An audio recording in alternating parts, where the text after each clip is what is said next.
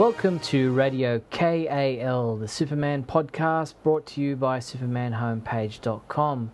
This is show number 95, released on November 28th, 2012.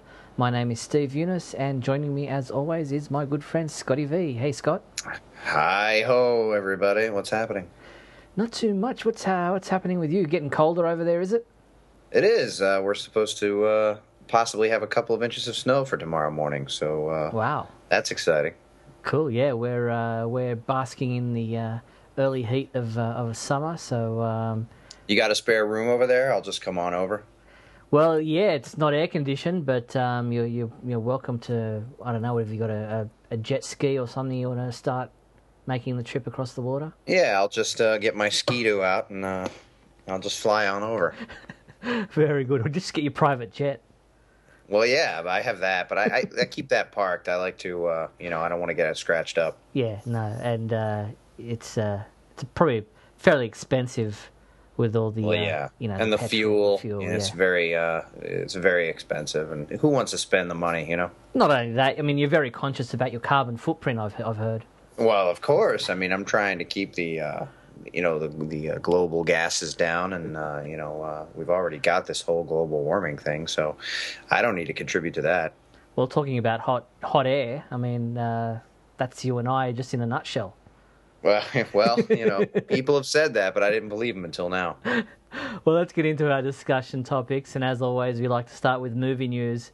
And there was an official announcement. Zack Snyder pretty much confirmed it, that the Man of Steel theatrical trailer, the full trailer, will be released with The Hobbit, An Unexpected Journey in mid-December, I think the 14th.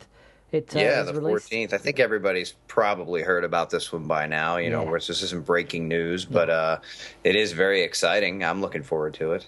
Yeah, and a lot of people are saying that obviously the teaser trailer didn't do too much to really get them excited, but it was, as we've discussed many times, an announcement piece and nothing more. But having seen some of this blurry Comic-Con footage that was shown, how much of that do you expect to see in the theatrical trailer? Well, I'm personally hoping that it's not exactly shot for shot the stuff that we've kind of sneaked a peek at from Comic-Con, but I wouldn't mind because we haven't seen it in clear vision, and we didn't really have. I mean, there was sound, but I really wouldn't call it sound. I mean, it was very, very muffled. It was hard to hear what people were saying. It was hard to understand what was going on. But there were so many cool shots. It just looked so epic that I really wouldn't mind that being the trailer. But I also would like to see a few new things. So hopefully it's a mixture. But, when I watched that footage, I was teary. I was excited. My pulse was racing. It did, for me, what I think people were looking for the original teaser to do, which, again, as you said, we already covered, was really just to let other people know that there was a movie coming, people who didn't know already. And to be able to see this full trailer, I'm very excited. I remember when the teaser was going to be released with The Dark Knight Rises, and me not being a fan, I was like, well, maybe I could just go in, watch the trailer, and leave. But with The Hobbit, I don't have that problem because that's one of my most look forward to movies of the holiday season. So I'm going to be there with my hairy feet strapped on, and I'm going to try to get excited and take my glowing sword with me and wait for the trailer and then watch the movie that follows. So it's kind of a new experience for me. Yeah, I'm definitely looking forward to The Hobbit as well. It's one of the first novels that I read as a teenager that was not forced upon me by teachers or what have you. It was one of those books that really got me into reading and to love reading. And as far as the Man of Steel trailer is concerned, whether it's comparable to what we saw at Comic-Con, the other element that I'm looking forward to is seeing whether or not we have some music from Hans Zimmer in regards to what the theme of the film will be.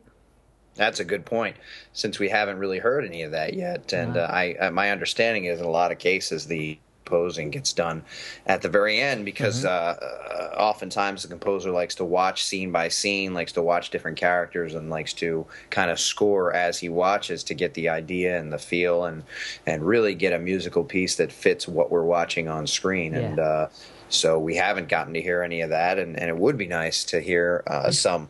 Now, it's not unusual, as people have been yelling and screaming about the Lord of the Rings music being used before. It's not unusual that trailers use music from other films. It happens all the time. So when the music isn't completed, they'll oftentimes use something very dramatic, very exciting that sounds appropriate, but isn't the music that's going to be in the film. Hopefully, maybe we're beyond that point now and we have some sort of a theme that can be used. But if not, again, that'll be something else to look forward to down the road. I did want to mention, I don't know if you've heard anything, but The Hobbit is supposed to screen 8 minutes of the new Star Trek film that's coming in the summer as well, but only on IMAX. Now, my concern is, since I want to see that footage as well, if I go to see this on IMAX, do we also get previews, and will the Man of Steel trailer be featured on the IMAX screens as well? Because I know with additional 8 minutes of movie footage from another movie being shown in front of a movie already, would they then cut off regular previews and not have us see what we want to see from Man of Steel?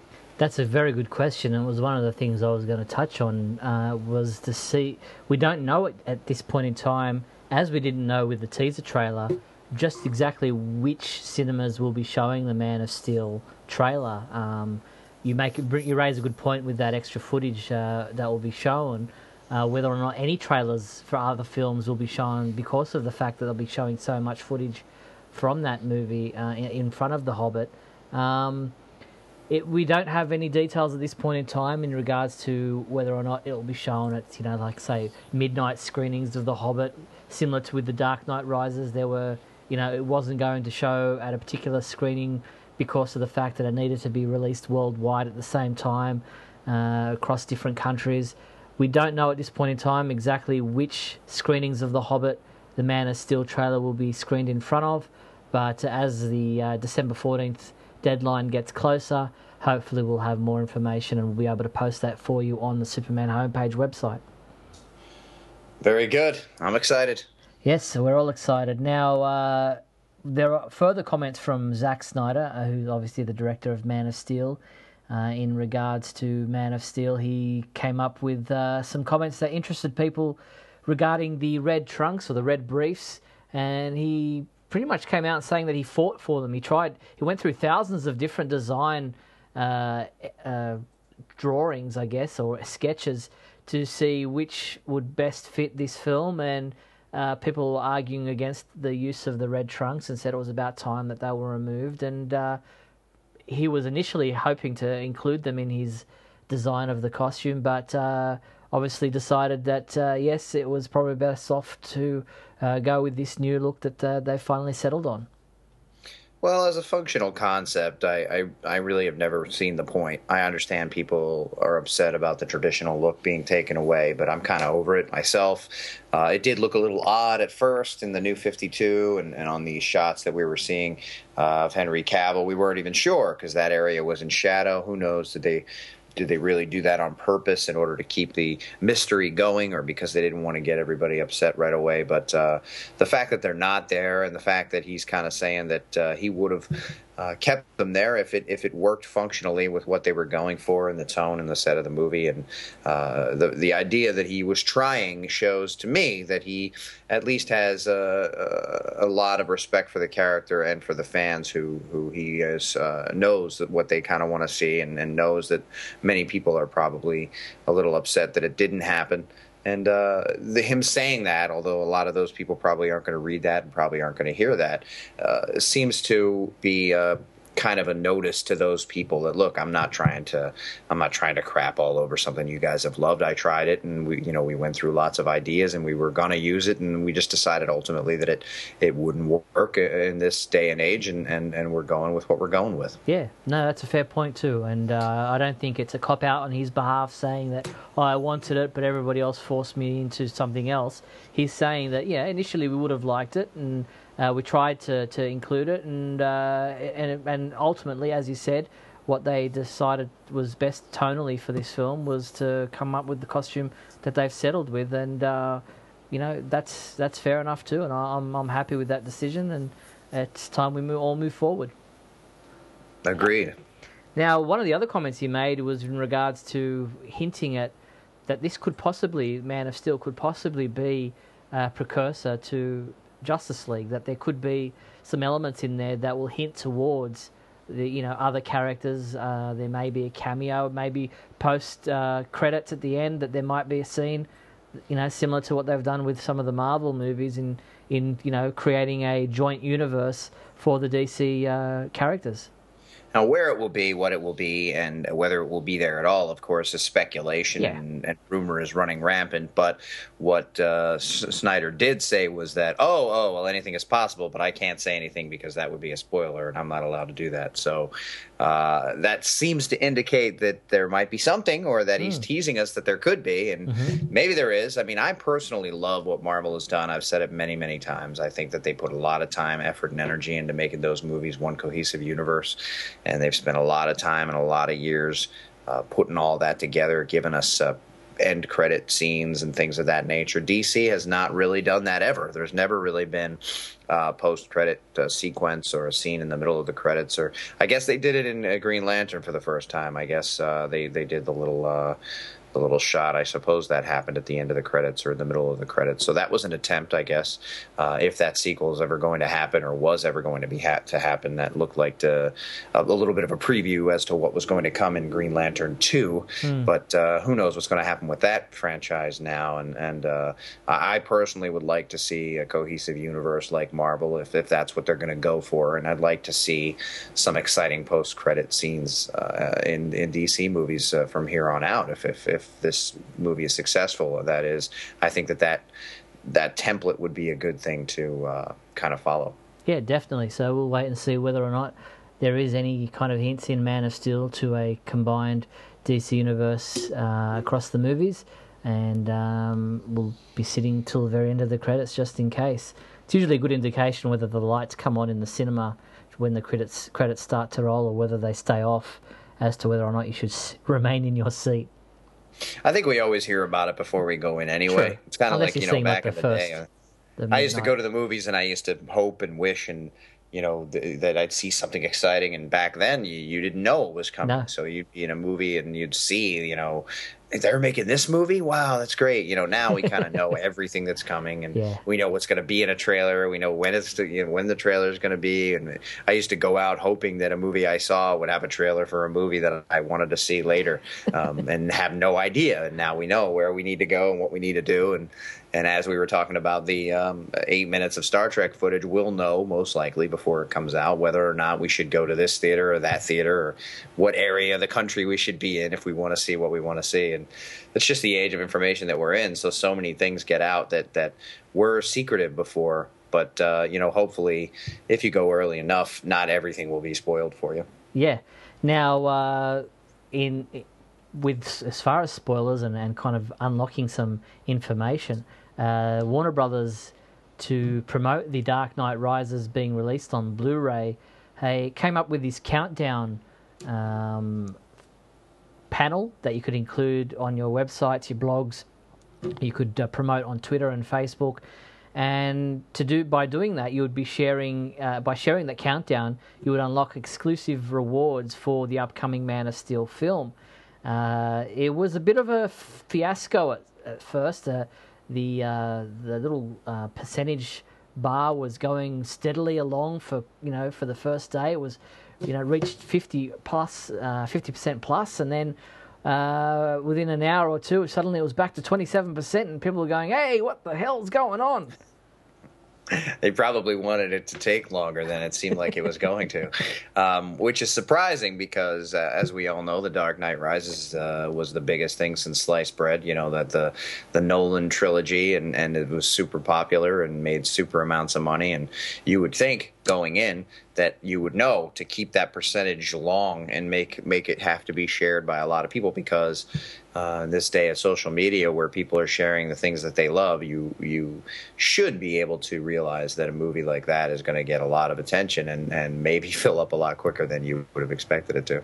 Yeah, well, as we record this at the end of November, it was currently around 72% had been unlocked. We don't know what the material will be. People are speculating that perhaps it is the trailer, and that we'll get to see it online before with The Hobbit. Other people are saying maybe it's a new picture, a new image, a new photo still from the film. We don't know at this point in time.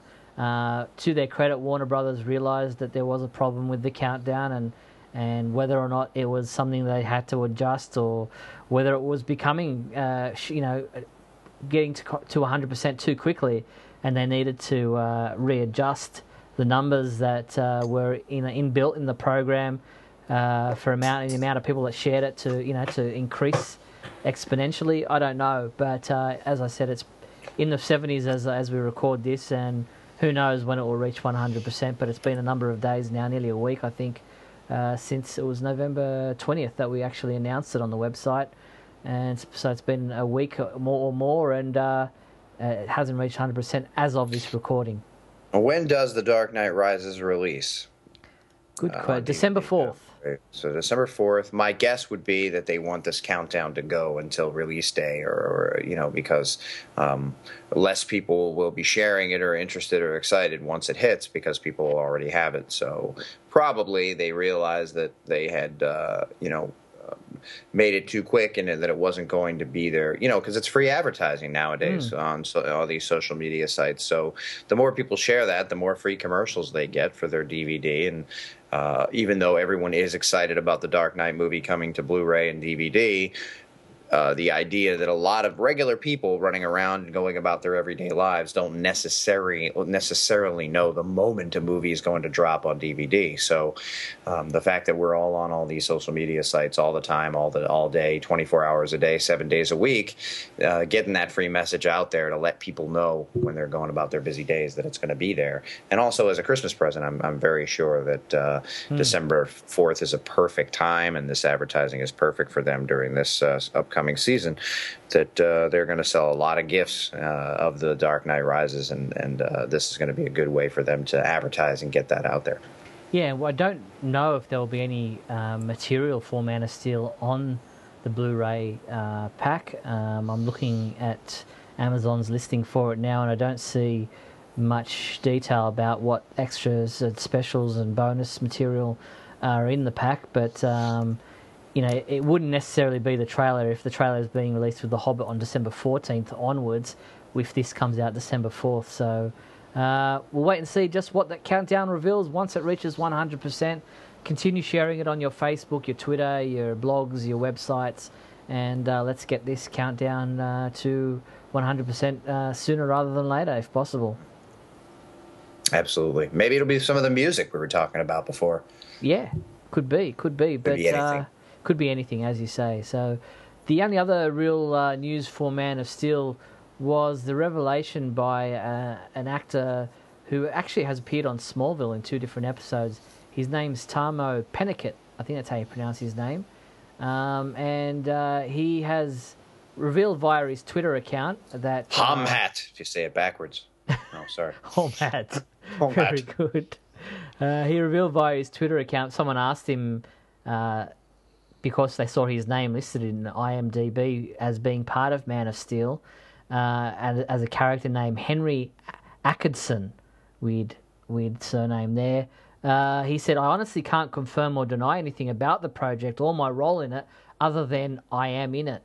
So he's confirmed that he is in Man of Steel, and whether his name is Henry Ackerson as it's listed in IMDb or not is anyone's guess. But a character by the name of, or similar to Ackerson, Henry Ackerson, without the D in there, was the alter ego of Metallo in the animated movie Justice League Doom. Now, we don't know whether Penikett's character will be similar to this character, or whether that's his character's name at all. We don't know what role he really plays, but he has confirmed that he is in the movie. As we've talked about, and again with the social media and the age of the internet and the web and how much information is available to people so soon, and this is another case of possibly rumors running rampant, and people in charge of these sites putting information that they're not maybe 100% sure of, or guessing or hearing one thing and then putting in another. And I think, if I'm not mistaken, we saw the name Ackerson in there months ago, and people were speculating at that time if this was the Ackerson that was Metallo, or if this was something else. And now, of course, with this Mr. Penikett fellow at least confirming that he's in the film. It seems as though it's quite possible that the IMDb listing is correct, at least in that that's his character's name. But again, being that it could be Metallo or not be Metallo, or why would it be based on one version of Metallo from one animated project where his name was different than it's been in almost any other incarnation, is also a strange thing. So who knows exactly what that's going to be. I mean, I personally, if it was going to be Metallo, would prefer that it was Corbin. But again, this could be another kind of blue herring or red herring or whatever the hell it is, orange herring, polka dotted, spotted herring. In that they don't really want us to know, but they kind of want to wink at us to let us know it's a possibility. Yeah, bit of a smokescreen. If they listed right off the bat that it was John Corbin, it might be more evident. But anything is possible. So another bit of exciting news. And, someone mentioned if it was Metallo, could this have something to do with the large sticked motion capture suit that we saw walking around next to the Kryptonians in some of the battle footage that has been leaked? Yeah, well, we don't know at this point in time. It's something that remains to be seen, but that's just another name to add to the cast listing. And we'll wait and see exactly what his role is when we get into the cinemas in June next year. But beyond that, the only other real movie news was a bit of a sad news that Larry Hagman, who is probably more famous for his role as in Dallas as JR, or probably even more famous for his role as Major Nelson in was it Bewitched? No, not Bewitched. I Dream of Jeannie. I always get those two mixed up. He passed away aged 81 on November 23rd due to complications with his recent battle with cancer. But for Superman fans, he was obviously well known as the Army Major who ensured that he was the one responsible for giving Miss Tessmacher mouth-to-mouth resuscitation when in Lex Luthor's plan to block the missiles, she was laying there across the road in what appeared to be a car crash and stalled the truck for Otis to go in and mess up the the numbers in the trajectory of the missile. And what a horrible job that must have been for Mr. Hagman to have to do that to, the actress who played Miss Tessmacher, who, at least at that point in time, was quite attractive. Yes, and by all accounts, he was only supposed to be there for a couple of days because, he's only got a very brief appearance in the film. But the weather in Calgary, where they were filming this location, was very unpredictable, and ended up being nearly a month that he was there just for that small appearance in the film. Yeah, that was a long time to be there. I guess he was so integral to the plot that it had to be him, and he had to be there. And I found this interesting because I didn't actually hear about Larry Hagman dying until I started researching stuff for our show here. So this is the first time I was hearing of it, and I thought I was surprised because my understanding is he was a part of the new Dallas show that's actually been airing recently, yes. The brand new reboot or whatever. He was actually on there, and his son was the main, I guess, protagonist, and he was on there arguing with him or whatever. So I get it kind of surprising that I knew he was an older gentleman, but being that he was working on a television show, it seemed that he must have been in pretty decent health. But I guess what appears is not always the case. That's true, and he was aged 81, and our condolences go out to his family and friends at his passing. Absolutely. All right, well, we don't really have any TV news, but in kind of a segue into TV and comics, Young Justice, the comic book that ties into the animated series, which will not return until January next year on Cartoon Network. The Young Justice comic book will be ending with issue number 25, and you made some comments about this on a recent Great Scott video for the Speeding Bulletin, and it's kind of disappointing. I was really enjoying the Young Justice comic book. I don't know if you were actually reading the monthly book or not, but it was quite good and quite well written. Yeah, I was reading it. I'm a few issues back at the moment, but I agree with you. I think it was a great little addition to the mythology of that television show, and at least that part of the DC universe that we're in that seems to be separate from the one that's the main new 52 right now.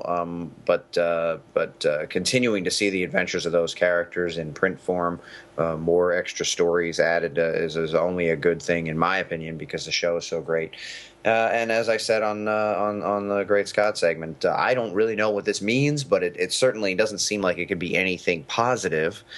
And could mean any number of things as far as with the show being on hiatus, and when it comes back, how long will it be back? Is this some sort of precursor to something more negative happening with the Young Justice show? Who knows? Because we've all kind of made it clear that something weird happened, and it was pulled for some odd reason that did not necessarily have anything to do with it being Cartoon Network's anniversary, and they were doing something special for us. But who knows what exactly it means? But yes, it's it's not a happy thing. But and the other thing is it's odd. My understanding is that the Young Justice comic is one of the ones that's been kind of increasing in sale percentage regularly each month. Yeah, the sales were not obviously as good as the new 52 issues of the other books, Superman Action Comics and what have you. It was well down there in the hundreds, but it seemed to be, doing well and increasing bit by bit and making its way up the sales charts slowly but surely. But, the reviews have always been great on the Superman homepage. Adam DeChannel is a big fan of Weisman's writing, and it's just a shame that the book is ending. It may or may not have anything to do with the fact that the series was pushed back till January. I mean, how many stories can they tell without spoiling any material that may or may not be, in relation to the animated series that will be showing on TV? If there's nothing until January, I don't know. I mean, it seems only there's two more issues or between now and when Cartoon Network would return the series to TV. But unfortunately, the comic is coming to an end with issue number 25, and we've just seen issue number 22, I think it was. And it's a shame that it's ending, but whether or not it has any connection to what's happening with the TV series, we don't know at this point in time. But we will hopefully get more animated shows of Young Justice beyond what has already been created and what will return in January, and hopefully goes on to a third season and more. Not always, comic books that are connected or are tie-ins to an animated series don't always have a bearing on the show. Superman Adventures, which was connected to the Superman animated series, really had a life of its own separate to the TV show. So we'll wait and see what happens with the Young Justice animated series once it does return in January 2013.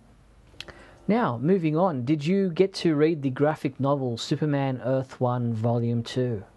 I absolutely did. I could not wait. As another recent Great Scott, I kind of did a little review of the Earth 1 Volume 1, which I had waited a very long time to read.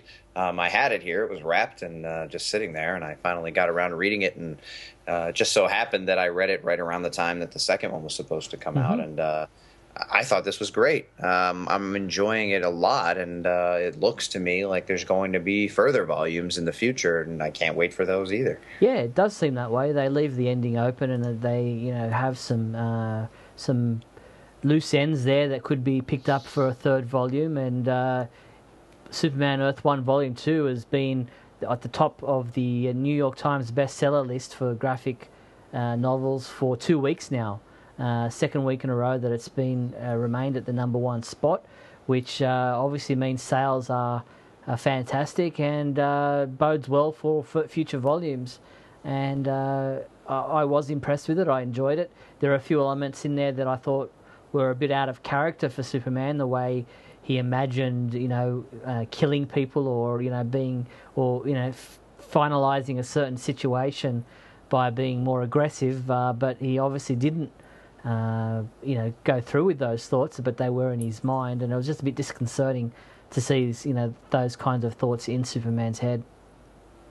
I thought the same thing in a way, but I also found it somewhat interesting because it humanized him in a way that perhaps people haven't seen him humanized before, and people are always kind of looking for a way to see that Superman has weaknesses and frailties and has thoughts like that as well. And I think that it makes him all the stronger that we know that, yes, he would like to end the situation and has the ability to do so in a much easier, more final way, but doesn't do it. And even though he may fantasize about it, it's something that he would never do, and he always finds another way around it.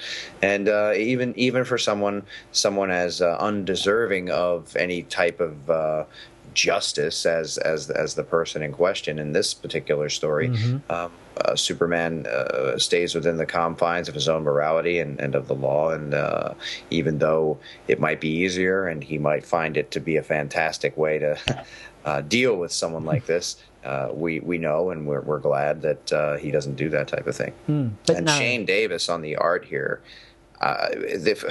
obviously these books take a lot longer to prepare and don't come out every month, so I can't really fault the art of the monthly books, but there's such a difference in crispness and sharpness and detail, and it just looks so. Every page is just a wonder to look at, and I commend Shane Davis and of course the story by Straczynski. It's a fantastic work. It's really, I mean, I think it might be, for me, the volume 2 might be the best Superman story I've read in years. Wow, high praise indeed. And I was actually quite impressed with Shane Davis's design for the Parasite. I thought that was quite novel and quite interesting, the way he enlarged and grew, and it was different to anything we've really seen before. Yeah, he looked great. He was creepy looking. He was scary. It wasn't silly, which sometimes Parasite, depending on the version, can kind of be dumb or kind of a throwaway goof villain, but this was really a threat, and it was really exciting, and it was really interesting to see how it was dealt with. And every shot, as I said, these drawings, these splash pages, and some of these where he's lifting a tank, or it just looks fantastic. Yeah. So if you haven't read it, and quite a few people from our recent poll hadn't gone out and purchased Earth 1 Volume 2, you've got our ringing endorsement from Scotty and myself. So go out there and take a look. All right, well, let's get into discussing the monthly books. This month are all the number 14 issues. Action Comics number 14 garnered quite a bit of publicity for the backup story, more than the actual story by Grant Morrison itself. The backup story was all about the location of Krypton and finding it in our actual universe, and using real-life scientists within the story to help pinpoint where Krypton would be located in our universe.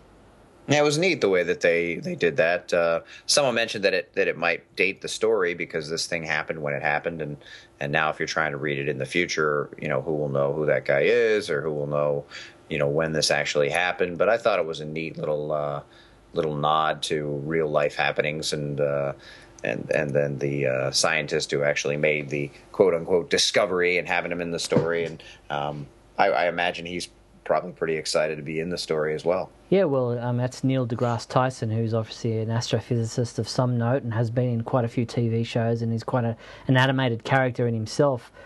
Obviously a real-life character. When I say animated, I mean that for a scientist, he's quite a public figure and quite larger than life. And he appears in this comic and helps pinpoint the location of the planet Krypton, and because of the time difference and the distance and how fast light travels, Superman, with the help of telescopes and with the help of his own supervision powers, is able to see the explosion of Krypton, and it's quite a touching and heartfelt moment. I thought it was a really great backup story. In fact, as what often seems to happen with Action for me, the backup story was really the only thing that saved this book. Yeah. The main story, I thought it was sloppy. I thought it was a mess. I thought the art was not really good. And I usually like Rag's art, but it just seemed like it was just crazy. It was just all over the place. Characters look different in every panel. The body proportions seem to be off. And then you get to this backup story, and the art is so good, as it has been in the past, by Chris Sprouse, and the story is simple, it's self-contained, it's small, it's short, but it really gets a point across. It hits you with an emotional heft, and there's a reason to be reading it, whereas the story and action seem to come out of nowhere. Suddenly there's a village on Mars where they're trying to build a way for humans to live there if they should ever have to, and then suddenly there's an alien presence there, and they look like angels, and it was just a mess. Yeah, it was definitely a Grant Morrison story. He really has a way of just bamboozling you with all these different elements, and you have to catch your breath and look at it and go, what am I reading? Exactly. Well, that was Action Comics number 14. Then we move into the Hell on Earth story, which started with Superboy number 14, which was a bit weird because Superboy number 14 starts off by kind of tail-ending the story of that, where Superboy appeared in the Ravagers and in a Legion Lost issue that all came out in the same week, November 14th. And then moved into him trying to just have a regular day, a regular time out in the city with Bunker, or whatever his name is, the Teen Titan, and then Hell, this guy from Krypton, or we assume he's from Krypton at this point in time, noticed Superboy is a clone, realizes he's a clone of not just Kryptonian DNA, but also human DNA combined with Kryptonian DNA, and doesn't really know what to do with him, but fights him and really nearly pulls him apart atom by atom at one point. And then the Teen Titans come in to try to help Superboy, and it was just a bit of all over the place. Well, I thought the page where Hell or whatever you want to call him was using his power to kind of break him apart molecule by molecule was a really just a striking piece of artwork. I really liked the way it looked. That splash page was really incredible. But the weird thing about the art in this book is it oftentimes look like everybody's made of stone or rock. It's an odd kind of look. I'm not really sure why they look like that, but and then there's a page where Khan, I think it's page 8, his face is like distorted in a very strange way, as his like sideways eyes way up here and his other eyes down here, and it's one's really tiny and small, and the other one's just giant eye. It looks like Plastic Man, or that he's stretched his face in a weird way. But I also like the little. It had a little inside joke in there about somebody's got their red panties in a twist or something, and he started to argue that he doesn't wear them, but then he just moved on, and that's a nice little nod to the people who get it, I think. Yeah, definitely. But Superboy, as the start of Hell on Earth, was interesting, but not necessarily, massive. Didn't grab you with both hands. But we moved then into Supergirl number 14. Which again is a Hell on Earth story, and this character Hell approaches Supergirl and tells her about everything and anything that she wants to know, and kind of tries to win her favor, and tries to separately to what he did with Superboy, where he just belted the crap out of him. Here he's actually trying to win Supergirl over with reason. Seems like a very different character in this story, where he's talking to her, and he kind of brings Superboy to her as a prize, almost like your cat that goes out and kills a bird or a mouse and leaves it at your feet to impress you.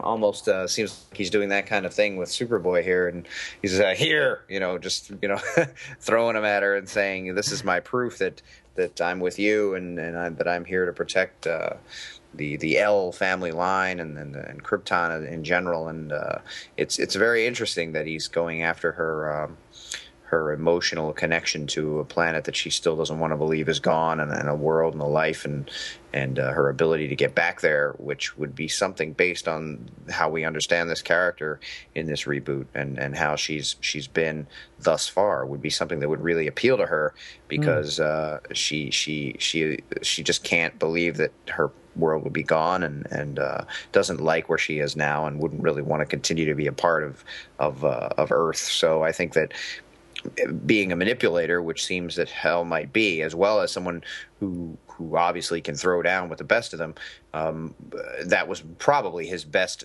way to go at her, because he is able to seemingly read thoughts, and kind of, if he's been watching them for some time, knows how she feels and knows what would pull at her the best. I love the cover, Azrar, the cover. I think it's one of those, we talk about covers that pull you in and make you want to read the book. I think if you know these characters, or you have any interest in who they are, I think seeing a cover like that is a type of cover that would make you want to pick up the book, and I think that that's what they're supposed to try to go for. There's also several splash pages in the book that just look great, and the weird thing is, sometimes this Hell character has a backwards S kind of fused onto his chest, and then in other shots he doesn't have it, and I don't know that that's a mistake.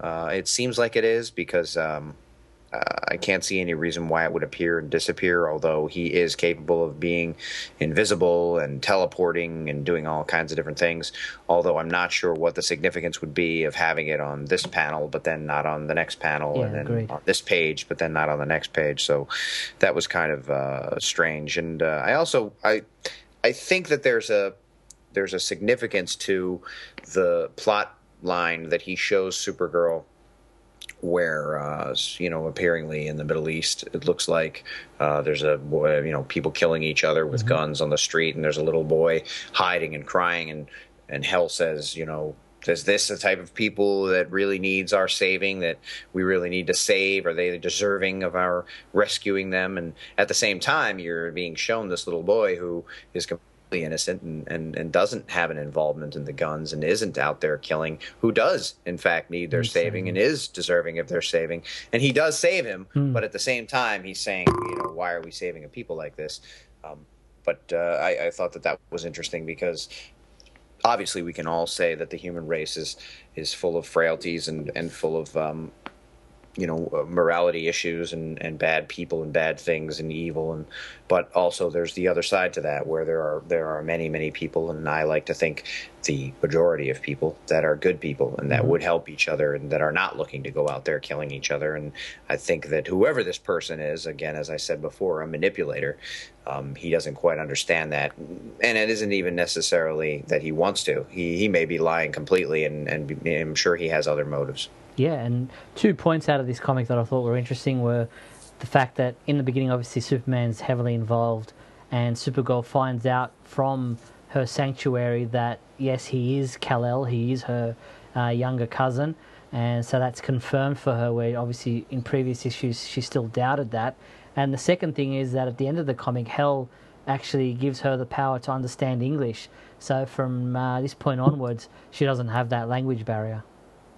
Yeah, I wonder if that will continue, or if that'll just be something that is there while Hell is present, and then maybe it'll be ripped from her, and she'll be all the more upset by something else now, because now she has it and then suddenly she doesn't. But we'll see how that goes. I think that I enjoyed this issue of Supergirl probably more than any I have since the beginning.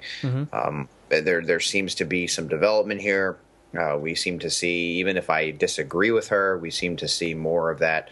She kind of has a disdain for Superman, even though, even here, where she is convinced now that he really is who he says he is, she still keeps saying things like, how do you pronounce the Banshee's name? Siobhan. I still said it wrong on, I think it was Great Scott or somewhere I was talking about it. And but she, when she mentions that Siobhan can speak Kryptonian with a better Kryptonian accent than what Kal-El has, it's like she's like just just disgusted by even hearing him speak in Kryptonian, and she mentions it in multiple occasions.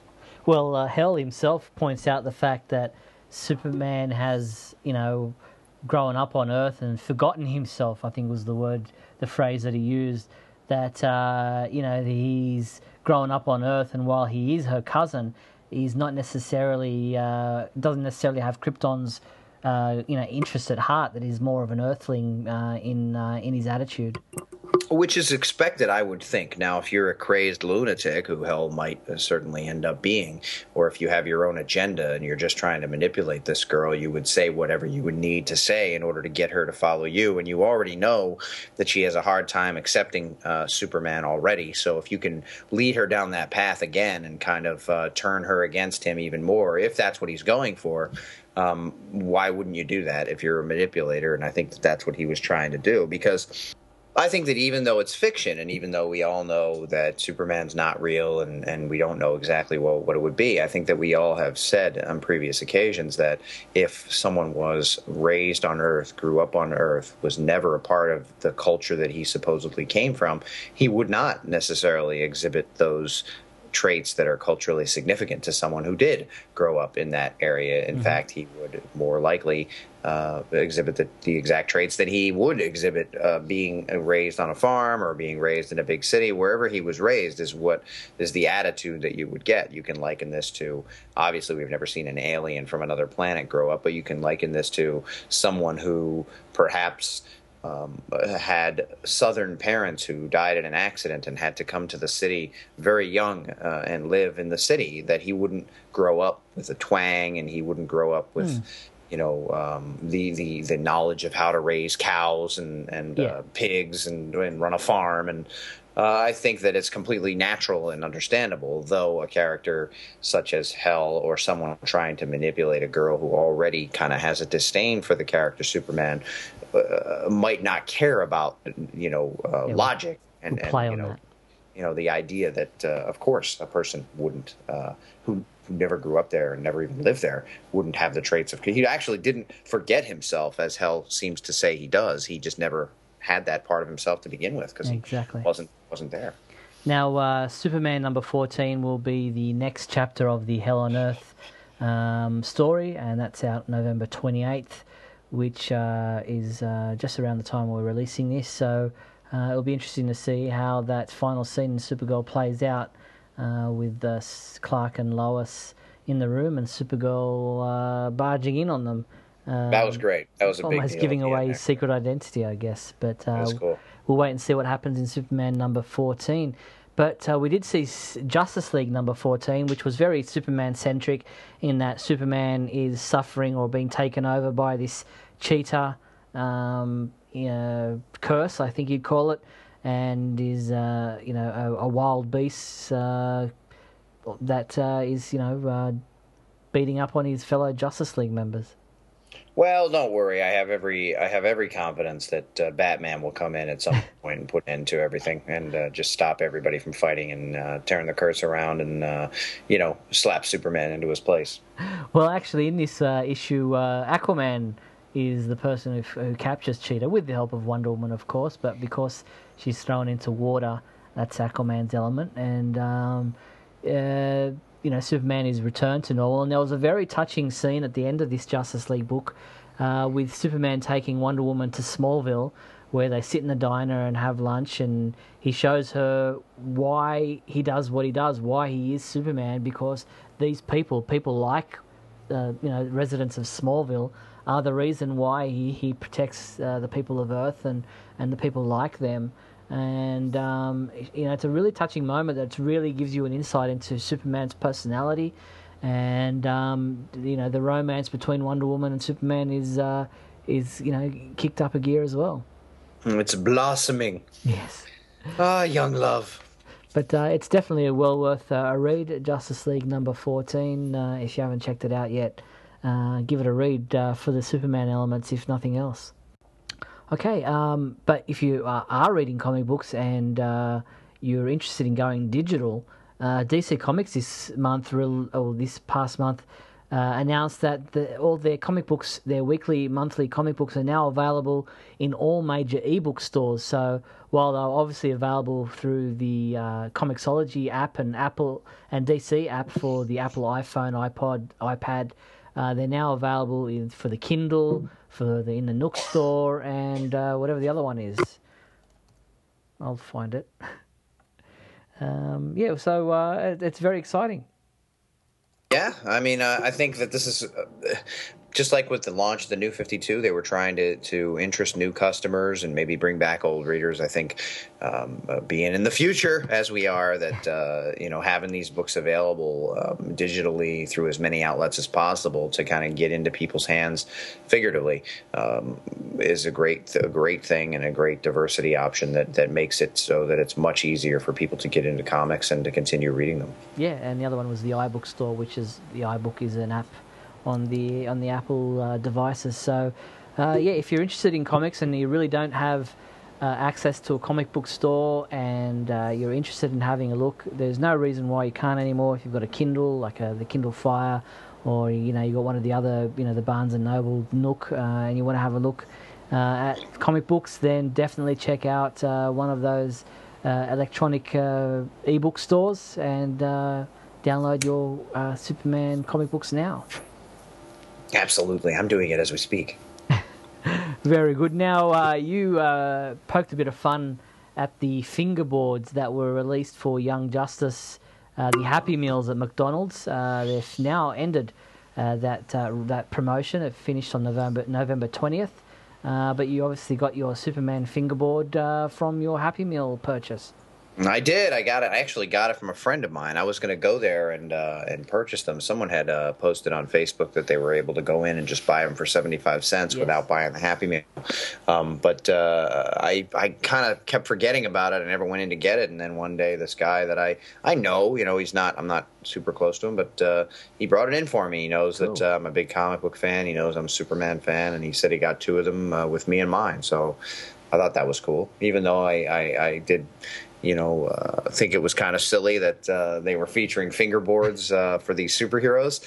It's neat. It's very, the art's great. I love the way Superman looks in that series, and I'd love to see an animated Superman show with that kind of animation. So having that with that picture on there is cool. I find it an odd marketing bit. The timing was off. It's just strange. The show's not on. No one knows where it is. No one knows what's going on with it. Who watches it? Do kids even care?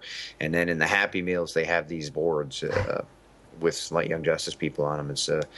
It's confounding, really. Yes, and fingerboards really. It's a very odd choice of item for Young Justice characters. But let us know if you collected them all. Be keen to see which one you thought was the best out of them. But that's that promotion is now concluded as of November 20th at McDonald's. Hopefully we have some more DC toys from some fast food restaurants in the not too distant future. I'm guessing it's concluded, but if you get in your personal TARDIS and you just fly on back there, you can go before November 20th, open your little phone booth and go out and just buy as many of them as you want. We all know that that's a viable option of travel. I was talking about my private jet or my little Ski-Doo, but it's probably easier to just go ahead and jump into your phone booth and Yeah, or jump on a fingerboard. Well, of course. Who wouldn't do that, really? Now, before we move into our big question segment of the month, there are a few notices I wanted to bring to everyone's attention. The Shield Awards, our annual Superman homepage indicators of excellence in literature and design. Our awards for the Superman comic books, the products, merchandise, TV shows. The whole world of Superman is included in these awards. The voting ends at just before midnight on December 3rd, so you've only got a few days left to get your votes in for the Shield Awards, and we will be announcing them on December 4th.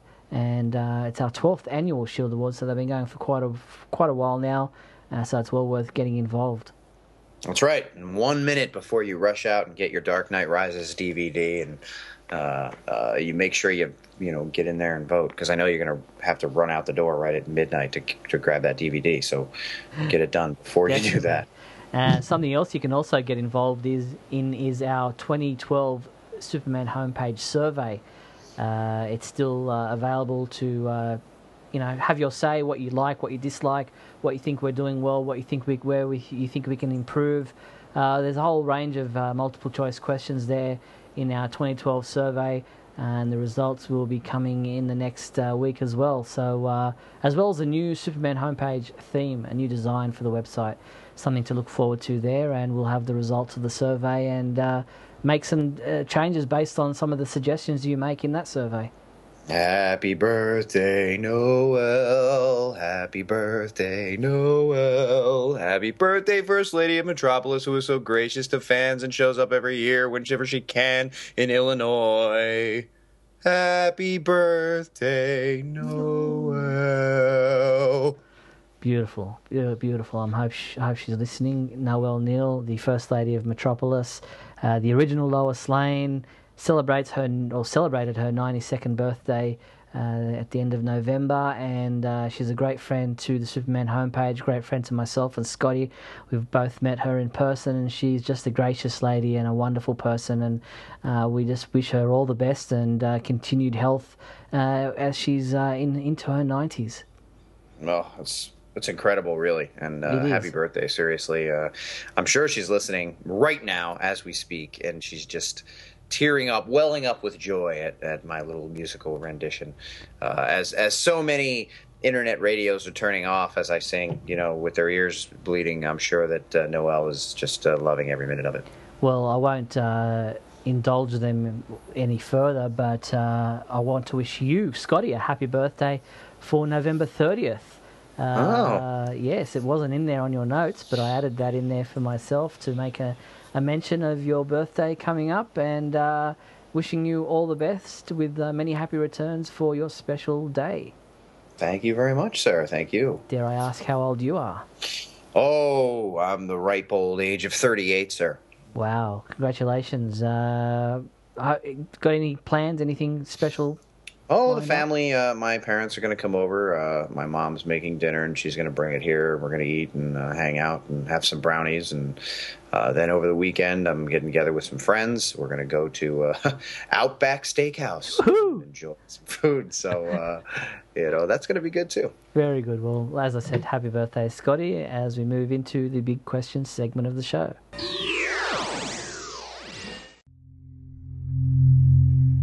Let's start with the big question. Very good. Last month's question was, what job should Clark Kent take on now that he's quit the Daily Planet?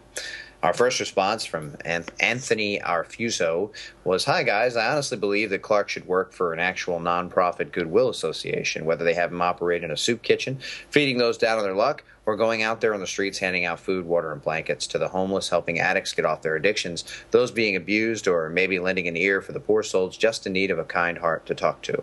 I'm sure he could balance doing this as well as operate as Superman. Yeah, I don't mind that idea, but I think it's very similar to what he already does as Superman, helping people. I think, he might need a break from that kind of stuff and have something else to focus on. I think the idea with him being a reporter, at least initially, was that he would get noticed when something bad was happening, that he could then become Superman and go and do it. But you're right. If he was already involved with the bad things that were happening by helping people as Clark Kent, he'd always be there anyway. So it is very similar. Yep. Now, Hector writes, I think Clark's new job should be a doctor. He can use his X-ray vision to help people with broken bones, and with his strength, pop the bones back in place. I don't think you pop bones back in place when they're broken. That's usually for a dislocation. But we did see him operate on Lois Lane in a few issues. Well, that, and I mentioned it at that time, too. The fact that he did that for that one instance kind of makes you raise an eyebrow to the fact that he's not out there doing that more often for more people, because there are an awful lot of people who are injured in that kind of way that die because doctors can't save them. But if Superman has that ability, it seems like he's kind of neglecting the use of it. And also, we were talking about the Earth One books. In that, they've kind of made him ultra intelligent, which he has been at other times as well. And he has so many abilities based on his intelligence and the way he could break down formulas and cure diseases and things. That's another thing in that story where it seems like that is being neglected in lieu of going out and battling a monster on the street. Yeah. George Amaro wrote, I think we'll see Clark try a number of different options, including blogging, but also spending much more time as Superman, especially with the Hell on Earth crossover coming. I think ultimately he'll use his powers and other resources at his disposal to expose Morgan Edge to the public as the villain that he is and return to the planet after Edge has been ousted. Yeah, nice thoughts there, George. Well constructed story timeline of what events that you think might take place. Ed Cionti wrote, Hi Steve and Scotty, I haven't been able to get to the comic store as much as I'd like, but I still try to keep up with what's going on with Superman. As for Clark, the best thing that I can think of right now is to get a job as an undercover cop with Inspector Henderson.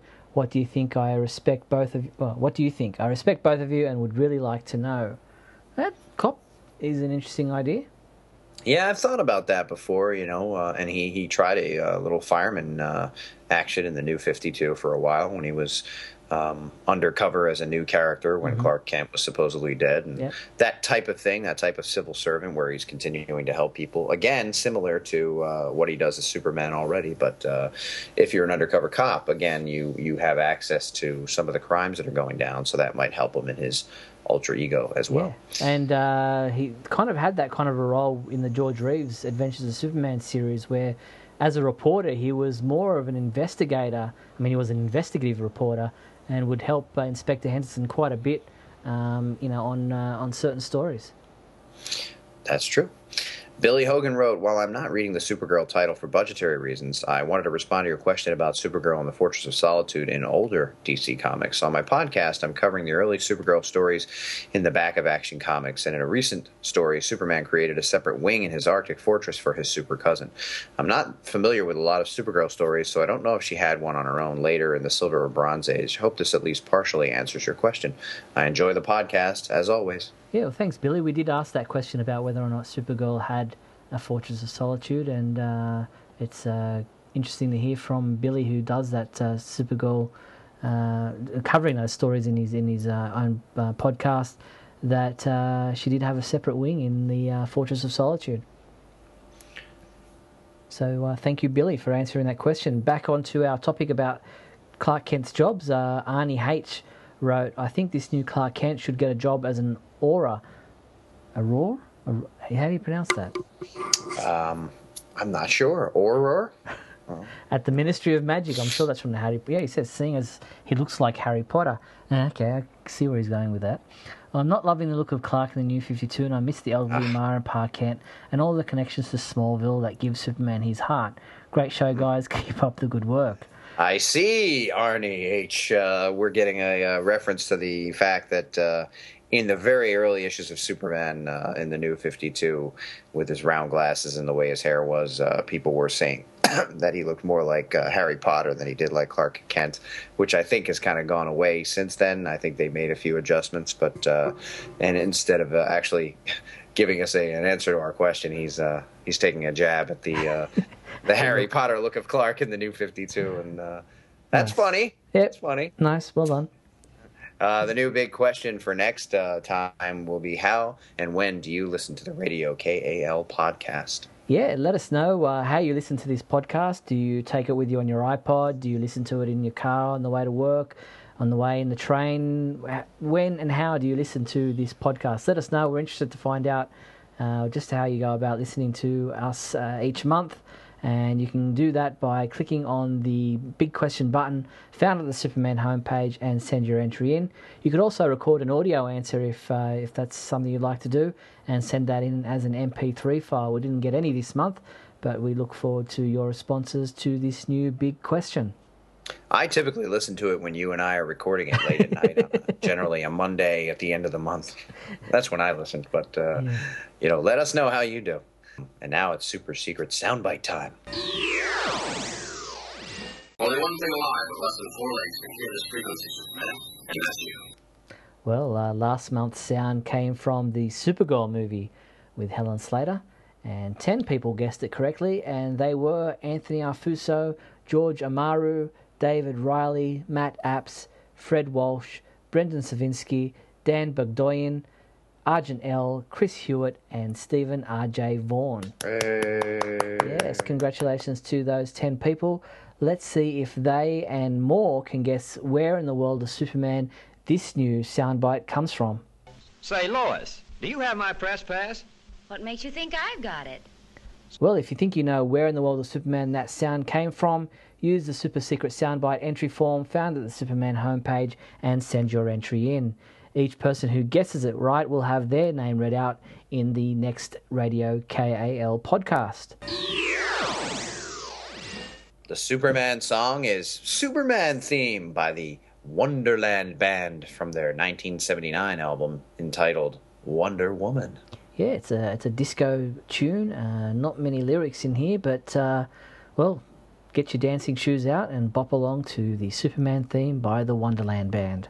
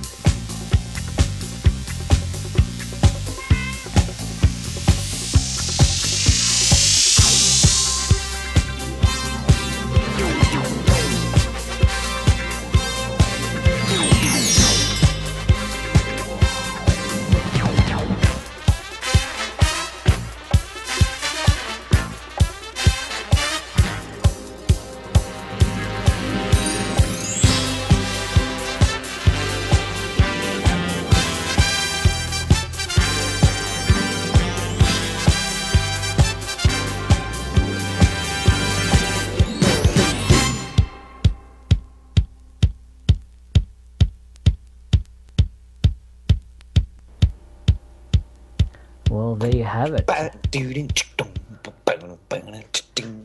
Did you have your disco ball there in the room spinning around, Scott? Oh, yes, I did, and I was dancing. I had my shiny white shoes on, and I was cutting a rug. Brilliant. I wish I could have seen it. It was good times. Well, that's our show for another month. Remember, if there's a song that you would This like show to suggest, flew by. It did. It flew by, literally, and pun intended. But if you do have a song suggestion you'd like to send to us, you can do that. You can also suggest a big question for us. Maybe there's a topic you think Scotty and I should be discussing. All those suggestions can be sent to us via the KAL feedback form found at the Superman homepage. Alternatively, you could email us. My email address is steve@supermanhomepage.com, or if you prefer to talk to Scotty, his is scotty@supermanhomepage.com, and we will try to use those suggestions in a future podcast, as I said. But for now, that's our show. Happy birthday, Scotty. Thank you, sir. Remember, everybody, go out and see The Hobbit on December 14th so you can see the new Superman trailer. You've been listening to Radio KAL from supermanhomepage.com.